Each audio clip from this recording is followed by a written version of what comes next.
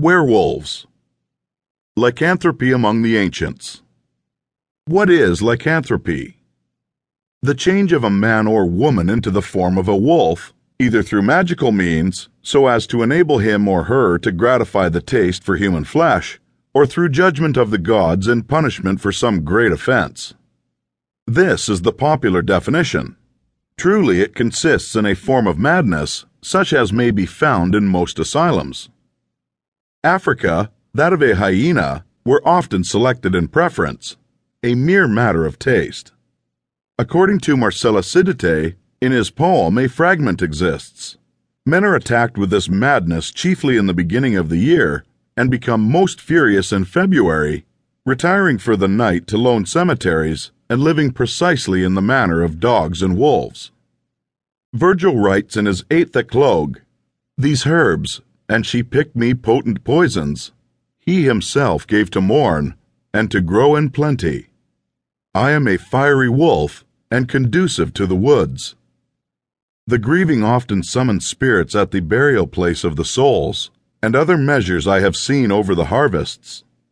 And Herodotus, "It seems that the Neri are sorcerers, if one is to believe the Scythians and the Greeks established in Scythia, for each Nerian changes himself once in the year into the form of a wolf, and he continues in that form for several days, after which he resumes his former shape." Also see Pomponius Mela. There is a fixed time for each Nerian at which they change, if they like, into wolves and back again into their former condition.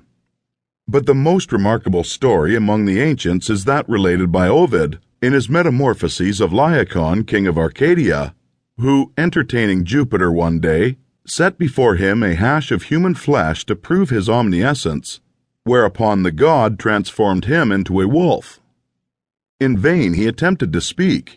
From that very instant, his jaws were bespluttered with foam, and only he thirsted for blood, as he raged amongst flocks and panted for slaughter.